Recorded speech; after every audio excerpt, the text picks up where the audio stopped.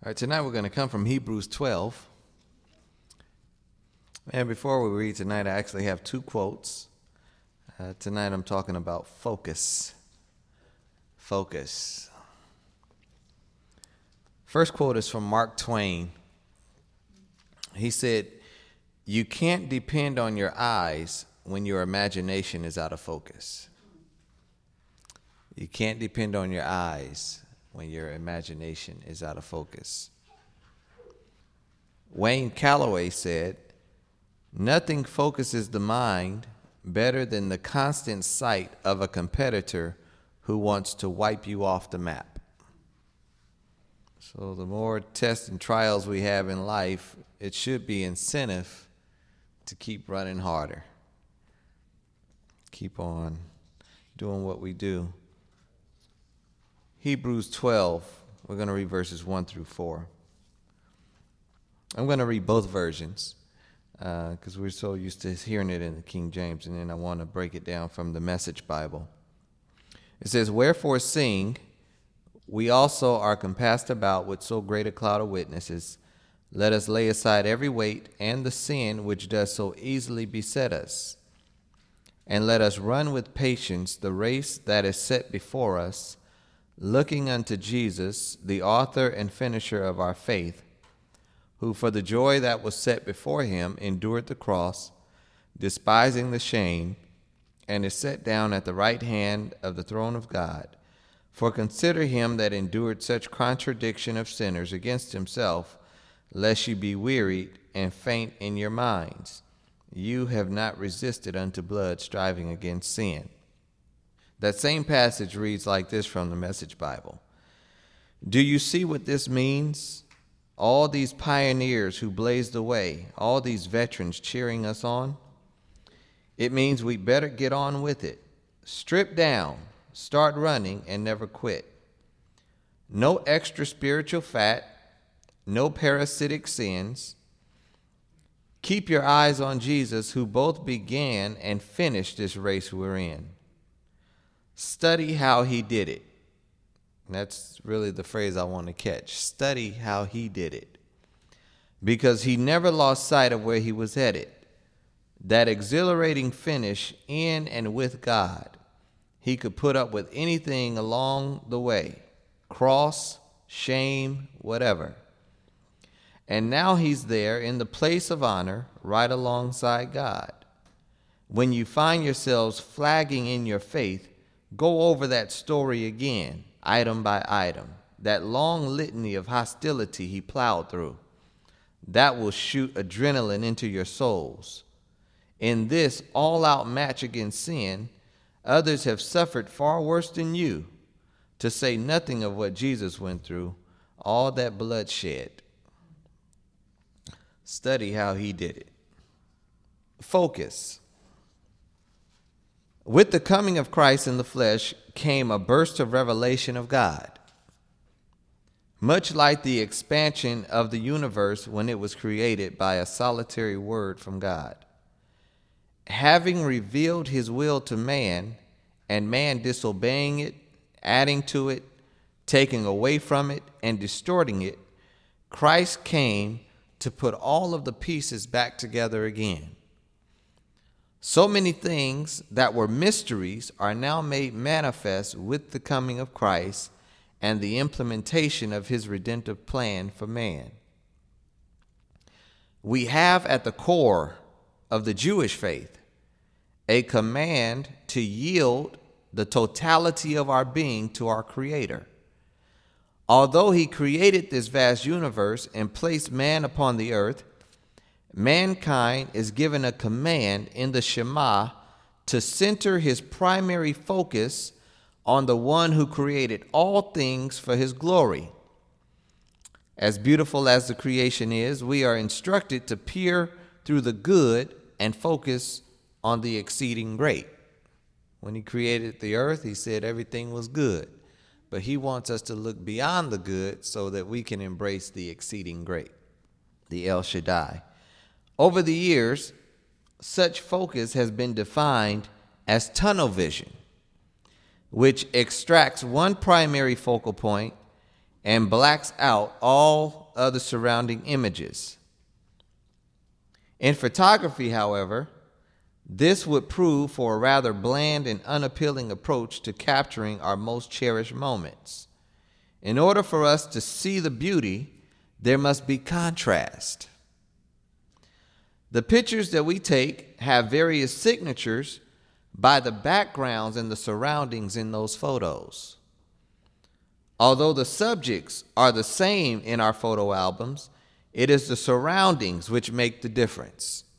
If all of my photos were shot or developed with tunnel vision, I wouldn't know which photos were taken in Hawaii or which ones were taken at the local park.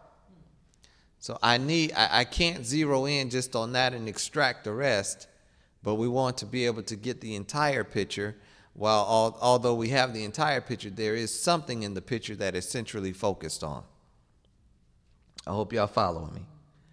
To focus, then, doesn't mean to omit everything except for the primary object.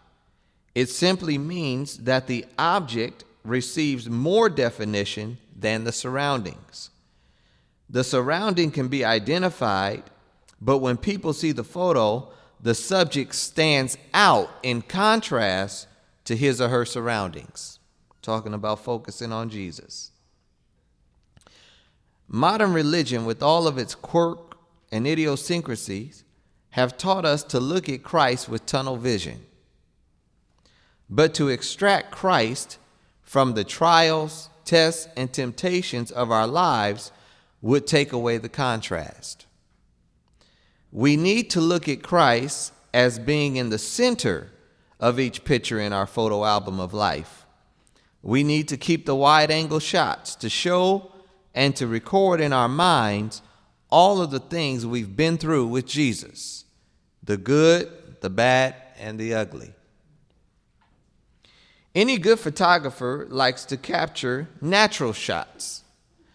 These are not shots where the subject consciously prepares or braces himself for the shot. There is no photoshopping or cropping of the photo. So what you see is what you get. When I get my camera, a lot of people don't like when I have my camera because I just start shooting. But I get those shots that are just happen naturally. The Bible says in Revelation that they overcame by the blood of the Lamb and the word of their testimony. Sometimes we don't have time to brace ourselves. We don't have time to get ready for the shot. Sometimes when trials come, they just catch you in your natural habitat.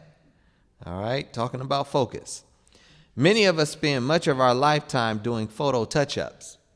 We crop, we Photoshop, we recolor, we brush, we touch up our life experiences to present them to others. This is how we get to the, praise the Lord, brother, how you doing? Oh, I'm blessed and highly favored. That's a touch-up. That's a picture that just has been Photoshopped. Photoshop is a program in the industry that people use to beautify pictures and touch it up when you look on the magazine and say, well, I know Oprah's skin ain't that smooth. They Photoshopped it. They took a brush and kind of blended in the rough spots with the smooth spots, and it all looks consistent. And that's what we try to do with our lives when we talk about Jesus. So we try to touch it up. So we have entered in through the gate and out into the pasture. Though the gate is straight, the freedom is broad. John chapter 10 says, I am the door. By me, if any man enter in, he shall be saved and shall go in and out and find pasture. So although the gate is narrow to get into the kingdom of God, once you're in the gate, our liberties just expand. They don't narrow.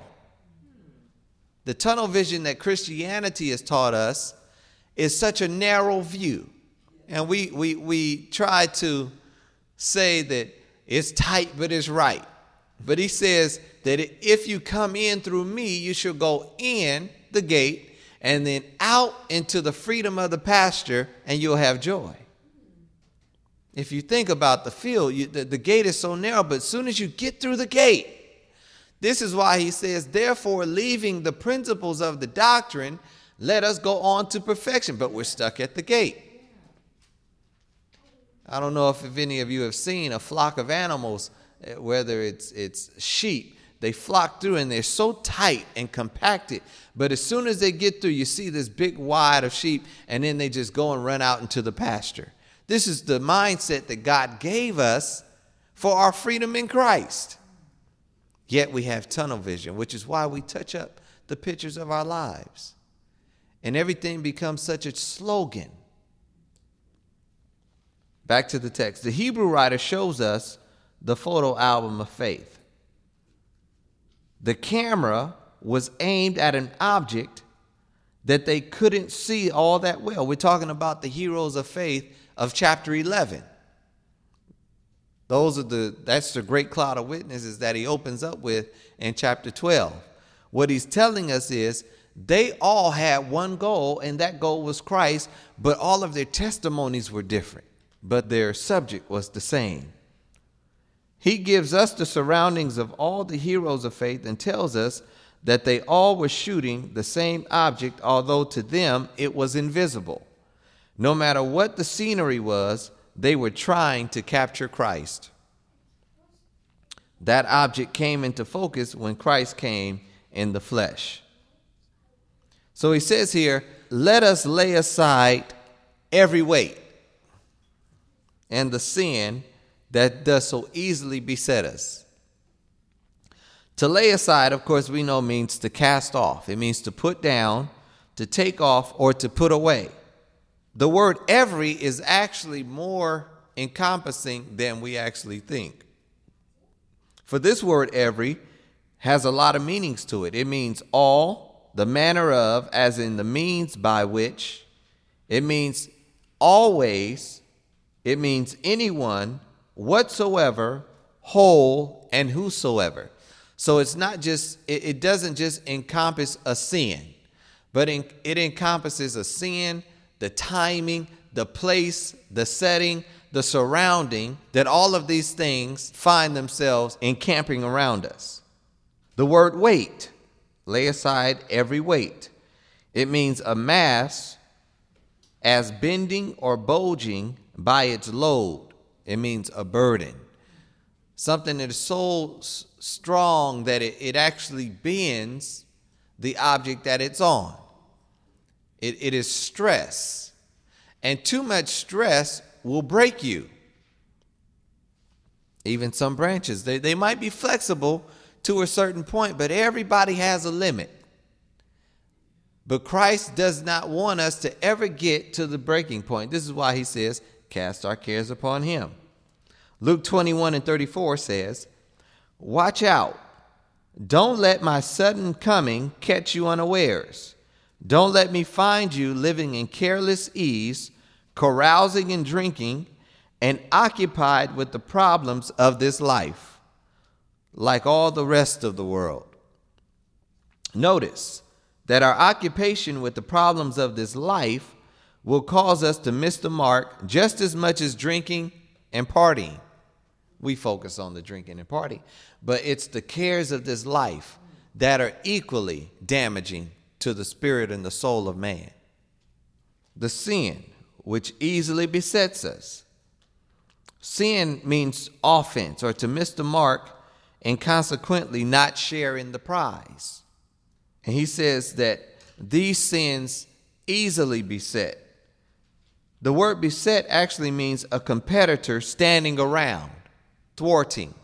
See, the vices that we have, they linger around us. And they wait for the opportune moment to attack you, to attach themselves to us. It means to set or to stud with, or as if with ornaments. This word beset, ornaments. Who ever thought of sins or weights being an ornament? Because some people, they wear it on them. They wear their besetting sins and weights on them. It's like their wardrobe now. When the Bible says to put on Christ, put on the garment of praise, But yet we ornament ourselves like a Christmas tree with the cares of this life. It means to trouble or to harass. The sins and the weights and the anxieties of our life, they harass us. They don't stop. They're always picking at your heels. It's like, I have a brother who's will not stop irritating you to the point of breaking.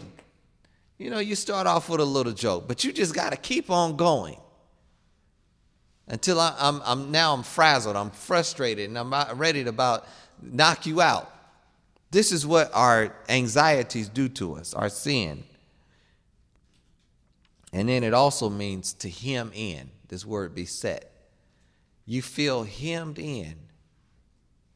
This is why when people get to a certain point in their life, it's so easy to go to that particular vice because they've been hemmed in. How do we lay aside every weight and the sin that does so easily beset us? How do we cast off the weights and the sins? Hebrews 10 and verse number 11 says, day after day, every priest stands and performs his religious duties. Again and again, he offers the same sacrifices, which can never take away sins. But when this priest had offered for all time one sacrifice for sin, he sat down at the right hand of God. Since that time, he waits for his enemies to be made his footstool. We say that Jesus is a burden bearer, heart fixer, mind regulator.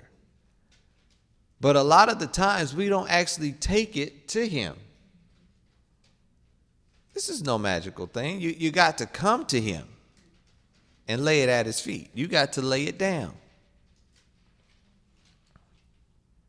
2 Corinthians 10 and 4 says, the tools of our trade aren't for marketing or manipulation. That's the weapons of our warfare are not carnal. The tools of our trade, they are not for marketing and they're not for manipulation. Anytime the word of God seems like a market scheme to you, it seems like a commercial, it seems like a selling point, and it seems like something to manipulate your mind, then it's not being rightly divided. Watch out. But our tools are for demolishing that entire massively corrupt culture. We use our powerful God tools for smashing warped philosophies, tearing down barriers erected against the truth of God, fitting every loose thought and emotion and impulse into the structure of life shaped by Christ. Our tools are ready at hand for clearing the ground of every obstruction and building lives of obedience into maturity. This is the weapons that we are to fight with. He gives us this in order to hone in on the goal that he set before us. He said, let us run with patience the race that is set before us. The course is not set by the runners. Our individual course was set by the master. The path was set before us, not only in front of us, but actually before us, because we were chosen in him before the foundation of the world. He set the map out for your race long time ago. The path is smooth and it's straight. It doesn't have debris in it. The thing that will trip us up is the weight and the sin. It's not that the path is lumpy. The course to the race is not lumpy because he said it. He already ran it. And when he ran it, he moved every stumbling block out of your way. So the thing that trips you up is the weight that you put on yourself. Isaiah 45 and 2 says, I will go before thee and make the crooked places straight. I will break in pieces the gates of brass and cut in sunder the bars of iron. And I will give thee the treasures of darkness and hidden riches of secret places, that thou mayest know that I, the Lord, which call thee by thy name, am the God of Israel. He said, I'm going to go before you and I'm going to create the path. If it's crooked, I'll make it straight. If it's rough, I'll make it smooth. It's not hard being saved. Not when he did all this for us. At the threat of a snowstorm, when it rains in LA and it gets to a certain temperature, we live in the high desert. It may snow up there. Even though snow is not falling, the snow plows are out on the freeway. They're ready to clear your path for you. Jesus does the same thing for our tests and trials. Like I said, he made the devil come to him for a permit and made him put the exit in the building before he built your test and trial for you. And if the race goes into the night hours, he gives us two sources of light. Psalm 119:105 says, thy word is a lamp unto my feet and a light unto my path. Why would we need two lights? Because one is attached to the way he set and the other is attached to you. So if you get off of his path, you still got light attached to you. He will never leave you in darkness, even if you deter from the path. He does not want to allow us to mess up his plan. So he gives us light on our feet so we can find our way back to the lighted path. So not only is the path lit, but our feet are lit also. Then he says we are to run with patience. You're not trying to get there in a hurry to see who gets there the fastest, because the race is not given to the swift nor to the strong, but it's to the one that endures to the end. Your goal is simply to cross the finish line. Not faster than somebody else, not before or in better time of somebody else. Because in heaven, I don't think that the crowns will have time clocks on them. This one made it in 35 years and 26 days, and this one made it in 2 days and 5 hours. The goal is that we make it. Yes. Period. When people run a marathon, they don't stop the race when the first, second, and third place are filled. The rest of them keep on running. They finish it. If they're 467th, they finish the race. See, we brought that competitive spirit into our Christian walk. So here's the key to victory. There's three things he tells us to look at. Number one, look at the winners. Number two, look at yourself. And number three, look at Jesus. He has given them all of the heroes of faith in Hebrews chapter 11. He says, look at them. Look what they did. Then he tells and put the focus on you. Now look at yourself and see how you compare to them. They all died in the faith, not having received the promise,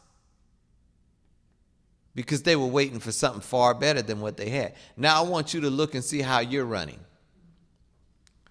because you have something that they don't have. And then I want you to look at Christ and see what he did.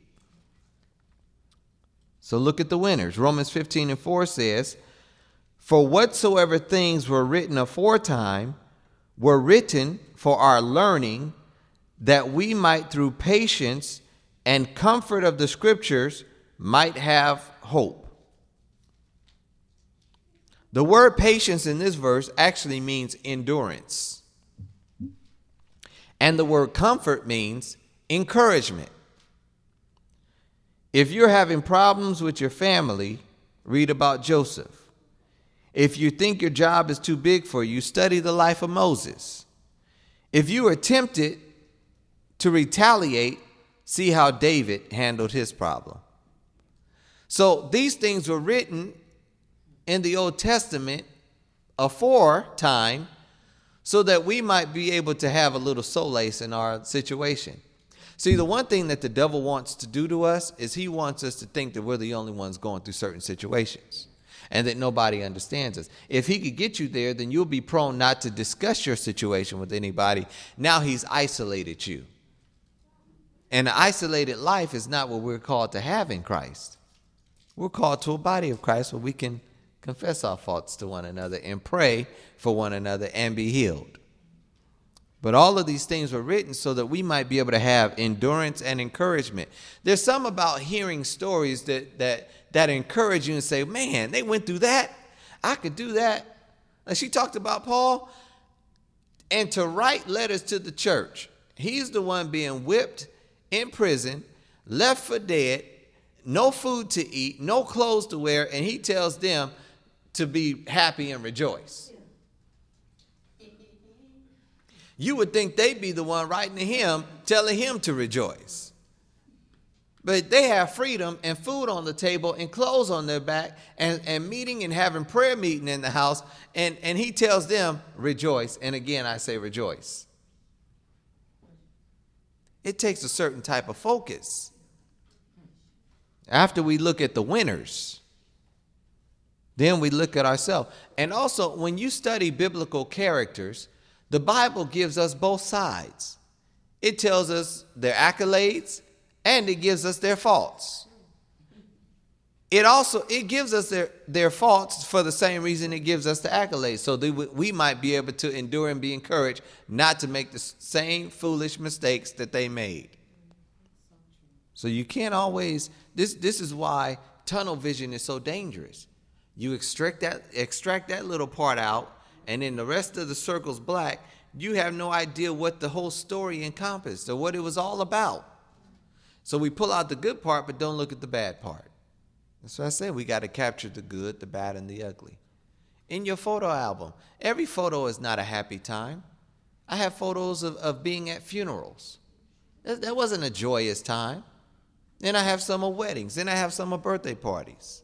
You have good, you have bad, and you got the ugly times. Then we look at ourselves.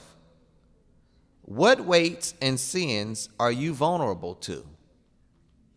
When she talked about he that hungers and thirsts after righteousness shall be filled, and she talks about the desire, that thing that you just have to have or you'll die. And the question is, what are your strongest desires? Are they for righteousness, or are some other desires still taking precedence over those that you have for righteousness and for holiness? This is not to say that we're perfect and that we've reached it. We're still in the process of being made and created and shaped into his image. But these are the questions that we got to ask along the way to see if we're really in step with him. Examine ourselves to see if we're really in the faith or out of the faith. So we got to honestly answer, what weights and sins are we personally vulnerable to? God is a very intricate guy. He deals with the fine and minute details. He just didn't say, okay, yeah, you say. He said, but I want to work on this issue, and I want to work on that issue, and I want to help you understand why you do this and why you don't do this. And if we listen close enough, we might be able to be helped. But when our focus is on another man and trying to be like another man or woman, then God can't work on us the way he wants us to. So as we look at the winners, we don't try to imitate the winners. We simply see the mindset that they had, the focus that they had, and the confidence that they had in God to bring them through. And whatever weights and sins that you are vulnerable to, no one can strip them off but you. He says, let us lay aside. He didn't say come to us so we can pull them off of you. You have to willingly lay the stuff down. So Jesus is waiting for you to place his enemies at his feet. I'll go back and read that scripture. 2 Corinthians 10. I'm sorry, no, Hebrews 10 and 11.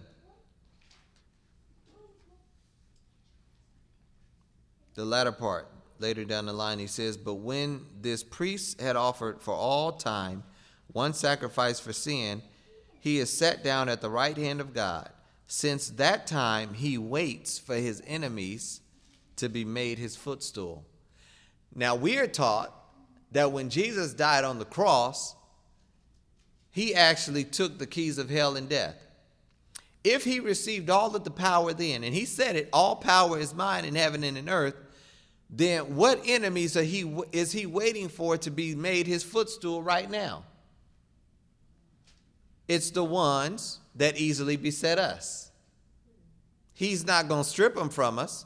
He wants us to take them off and lay them down at his feet. He's in heaven, but he's waiting for his enemies to be made his footstool. That's your job. That's my job. Because they're not his footstool until they're made his footstools.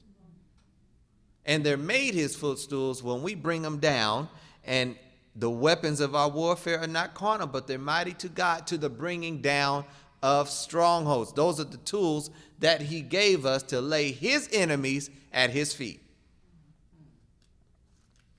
Then we are to look at Jesus. He is the author and the finisher of our faith and everything in between. So we can't just say the Alpha and the Omega, but all in between. See, we like to say that he's the Alpha and the Omega, but in the middle, we mess it all up. I guess a better rendition would be he's the Alpha through Omega.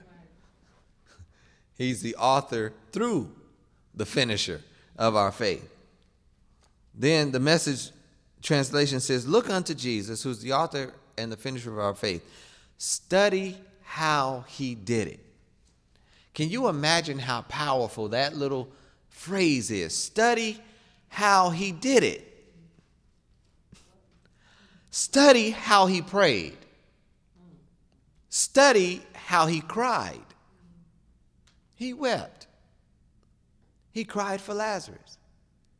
He wept in front of the people. Study how he rejoiced. Study his associations. Study who he talked to. The ones that he was prone to go up and to just spark a conversation with. Study his silence. Because there's sometimes when we just need to shut up. Study his heartbreaks. Study when Jesus was disappointed. Study the things that made him sad. If we study all of these aspects of what Jesus went through, then we would have ammunition to deal with life much better than we deal with it today. The problem is we only hear what certain men and women that we know about did. We only hear about what mama did. Well, maybe what mama did wasn't the right thing. We are to mark the perfect man. And that would be Jesus Christ. The word unto, he says not to look toward, but to look unto, as though it is far off. It isn't within us per se, but our victory is won by tapping into that which is greater than ourselves. The big picture. Let's read Philippians 3, verse 2. It says, "Steer clear of the barking dogs. Those religious busybodies, all bark and no bite. All they're interested in is appearances. Knife-happy circumcisers." They're knife-happy. They love just to cut stuff off. You can't do that. Can't go here. Can't wear that. As soon as I walk through the door, I just was introduced to Christ, who Christ is. But he says they're barking dogs and they're religious busybodies. They have bark but no bite. And they're interested in appearances. Knife-happy circumcisers, I call them. The real believers are the ones the Spirit of God leads to work away at this ministry. filling the air with Christ's praise as we do it. We couldn't carry this off by our own efforts, and we know it. Even though we can list what many might think are impressive credentials, you know my pedigree. This is Paul talking. A legitimate birth, circumcised on the 8th day, an Israelite from the elite tribe of Benjamin, a strict and devout adherent to God's law, a fiery defender of the purity of my religion, even to the point of persecuting Christians, a meticulous observer of everything set down in God's law book. He said, as concerning the law, I was perfect. This is Paul. The very credentials that these people are waving around as something special, I'm tearing up and throwing out with the trash, along with everything else I used to take credit for. And why? Because of Christ. Yes, all the things I once thought were so important are gone from my life. Compared to the high privilege of knowing Christ Jesus as my master firsthand, everything I once thought I had going for me is insignificant. It's dog dung. I've dumped it all in the trash so that I could embrace Christ and be embraced by him. See, we want to embrace Christ, but in order for him to embrace us, there has to be a letting go of our self-righteousness, of our sin, of our burdens, because he has no fellowship with that. I didn't want some pretty inferior brand of righteousness that comes from keeping a list of rules when I could get the robust kind that comes from trusting Christ, God's righteousness. Why would I want the kind that just binds me stronger and puts chains on me when I can have this life of freedom in Christ, when I can actually go through the gate and find freedom in the pasture? You don't see the shepherd lead them through the gate and then tell them, oh, you can only go to this little section over here. He lets them run free. He said, I didn't want some petty, inferior brand of righteousness that comes from keeping a list of rules when I could get the robust kind that comes from trusting Christ and God's righteousness. Paul had lived a life full of just rules. And when we read the scripture, forgetting those things which are behind, I press toward the mark. The things that he was leaving behind was the pedigree he's talking about here. He wasn't talking about your tests and trials for you to say, well, if you were molested at 8 years old, you just got to get over it. You don't get over something that's a part of you. The things that Paul left behind were the self-righteous things. We got to put it in perspective. We got to read the scriptures in their context. Because when we don't rightly represent it, he's not pleased. So he says in verse number 10, I gave up all that inferior stuff so I could know Christ personally, experience his resurrection power, be a partner in his suffering, and go all the way with him to death itself.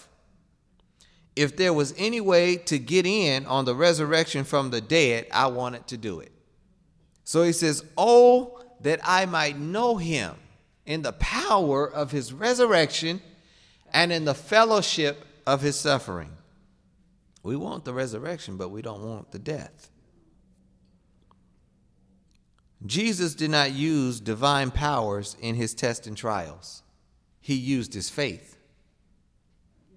We got to study how Jesus did it. He didn't will his divine side in his tests and trials. When the devil came to him, he had the power to send the devil straight to the pit right then. But he simply just rejected him. He was showing us what to do. So this super spiritual thing don't work over here because Jesus was not super spiritual. And he is the spirit that created all things. That which he knew from the word of God comforted him in the dark hour. It encouraged him. He quoted the word. He turned to the word. Jesus knew that he would defy death, but he laid himself out there anyway. He knew he was going to defy it, because Psalm 16:8 said, I have set the Lord always before me, because he is at my right hand. I shall not be moved. Therefore my heart is glad, and my glory rejoiceth. My flesh also shall rest in hope, for thou wilt not leave my soul in hell, neither wilt thou suffer thine Holy One to see corruption. Thou wilt show me the path of life. In thy presence is fullness of joy, and at thy right hand are pleasures forevermore. The joy that was set before him was that the fact that he knew where he stood from a scriptural stance. He also knew that he would be exalted to heaven. Psalm 110 says, the Lord said unto my Lord, sit thou at my right hand until I make thine enemies thy footstool. Isn't that what the scripture we just read in Hebrews 10 said? He gave the sacrifice. He got raised up from the dead, went and sat as God on the throne with the prerogatives of God, has the judgment of God, and yet he's waiting for his enemies to be made his footstool. He says, for thou art a priest forever after the order of Melchizedek. So we must run the race that is set before us. Jesus considered the joy that was set before him. So much is written about Israel looking back and going back. Their minds were constantly, we should go back. We should go back. We should have went back. But he says there was a joy set before Christ, and there's a race set before us. Paul wrote that God has no pleasure in those who draw back unto perdition, but look forward to their deliverance. Don't let the enemy cause you to draw back. We have to be careful of our pondering, how we entertain certain thoughts. We must look at our past with a Romans 8:28 mindset. When we look at it, we got to realize that those things in the past, somehow God's going to mix a new grace with that old experience, that the outcome will be for my good. Then we got to remember Lot's wife. One of the shortest scriptures in the Bible, other than Jesus wept, is remember Lot's wife. We can't look back and have a reverence and an admiration for those things that Jesus wants to take away from us. Peter defied the laws of gravity as long as he kept his eyes on Jesus, who was in front of him. When he said, Lord, if it's really you, then let me step out on the water.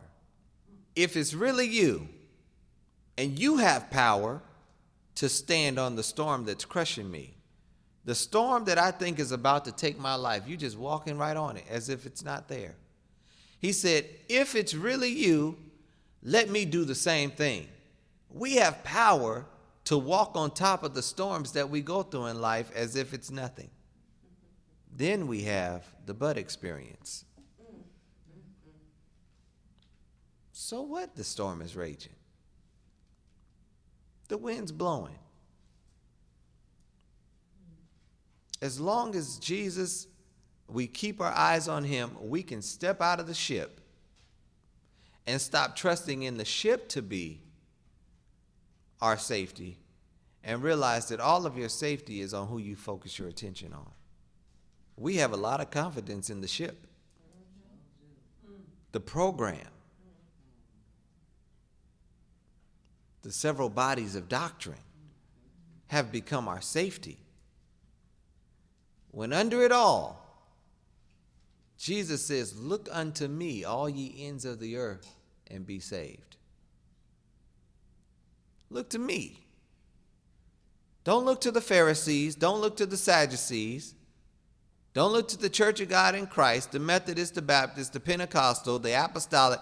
Look unto me, because everybody has a tendency to go off course. It's time to get out the ship. and step on your test and your trial with Jesus. And you will be able to stay on top of it as long as you don't take your eyes off of it. When Peter looked away because of the intimidation of the wind and the storm, he allowed that to become bigger than Jesus.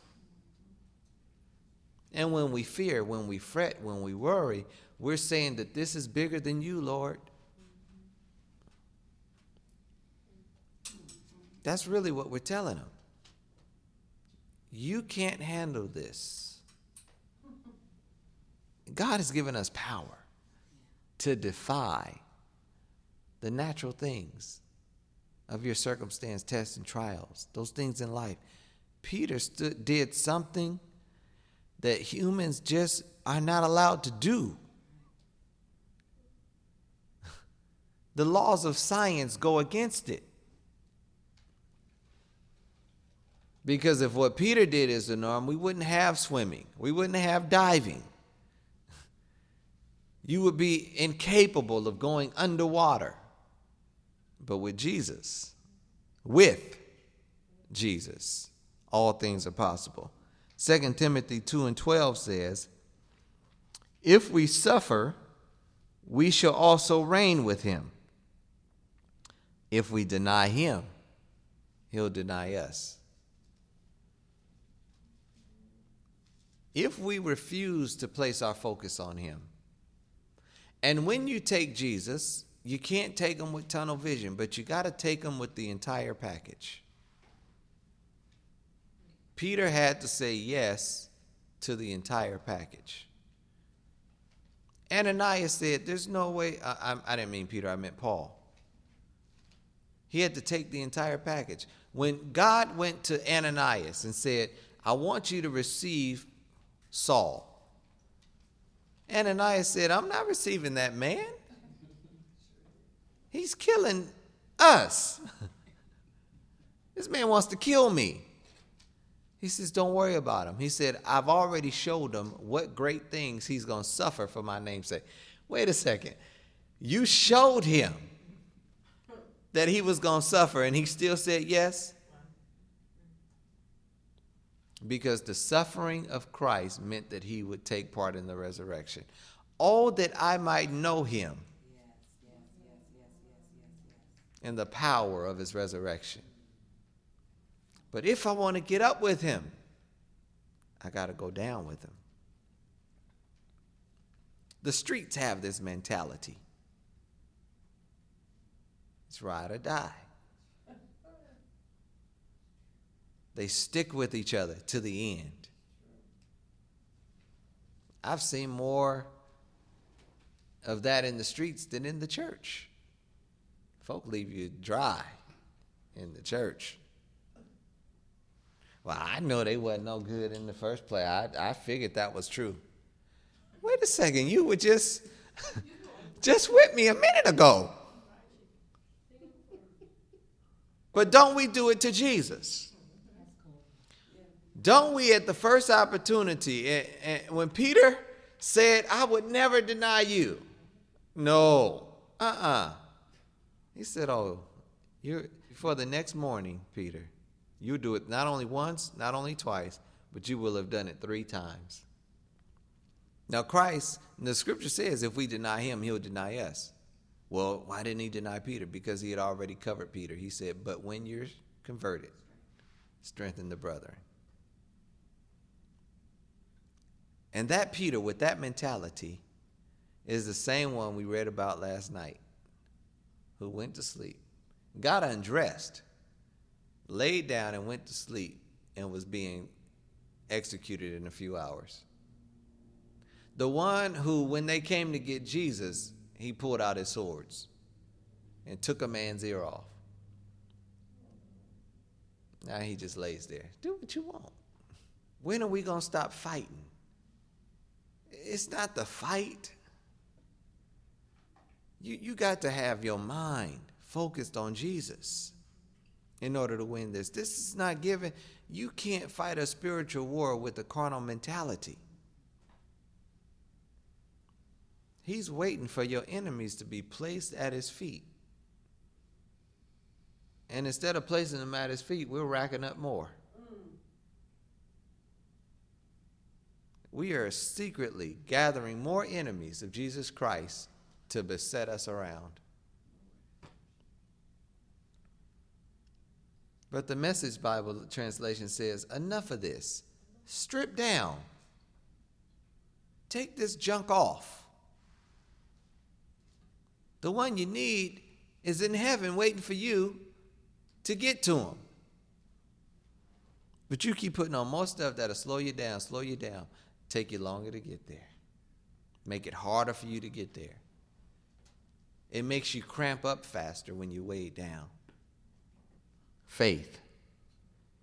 He is the author and the finisher of our faith. Not just the faith of the church, but the summary of faith, which lies in the heroes of faith outlined in chapter 11, and the faith of Jesus joined to the faith of the church. What you have to realize about the sacrifice of Christ, when he died, the Bible says that the Old Testament saints will not be perfected without us. His blood actually made everybody righteous who was obedient to the sacrifices of the Old Testament. His blood was applied to them when he shed it. And then it reached toward the church and all of those in the future, even in the tribulation and the millennial period, his blood reaches through all of that. And here we are. We didn't put a corner on God's blood. When it stretched back and then went forward. So when he says he's the author and the finisher of our faith, the faith that was at the beginning, you're Abraham's child, the father of faith. It is the faith which was passed on as a baton in this race, and when Jesus gave it to us, it was perfected. The baton wasn't a doctrine. The baton that Jesus gave us was faith. But when he handed it to us, it was perfect. There was nothing to grow in it. You have what you need. The blessing of the Lord, it maketh rich, and he addeth no sorrow to it. That term, he added no sorrow to it, means that there's nothing that you can do to enhance it. You can't work to improve it. You can't take the faith of Christ and put it in a stock market and try to make more money off of it. It's already at its fullest potential that it will ever grow to. But what do? We take the faith and say, okay, now I got to add this, and I could do this a little better, and I can go, and I won't go there, and then I'll refrain myself from doing this, and we add. And she went over the only thing that we're instructed to add to our faith. But we add all the other little things. We add all the stuff that Paul says is trash. Why do we do this to ourselves? But we do. We are our own worst enemies. If we could just grasp this, our lives would be so much more intense with Christ. We could live a blessed life